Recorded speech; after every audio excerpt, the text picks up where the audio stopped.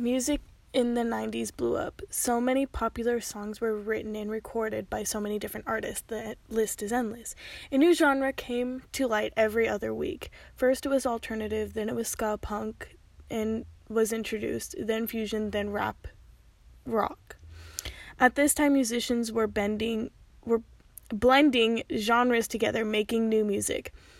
Pop was still holding on strong at this time, as well as country.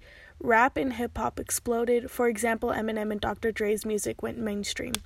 Not only was rap popular, but boy bands became really popular. For example, the Backstreet Boys and Weezer had the spotlight.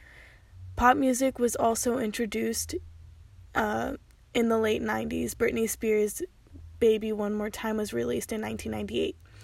There was a rebirth of creativity and inspiration at this time. Before the 90s, music was getting stale and old. Then a younger generation of musicians hopped onto the bandwagon and took control. That's when Gen X was born. Electronics and orchestral elements slowly came back into music. The music from the 90s is the base of what we know today. The music industry took the wind by storm. Being able to cut and paste sound files gave songwriters and record labels a new way of looping and constructing music. And that is basically the bands from the 90s.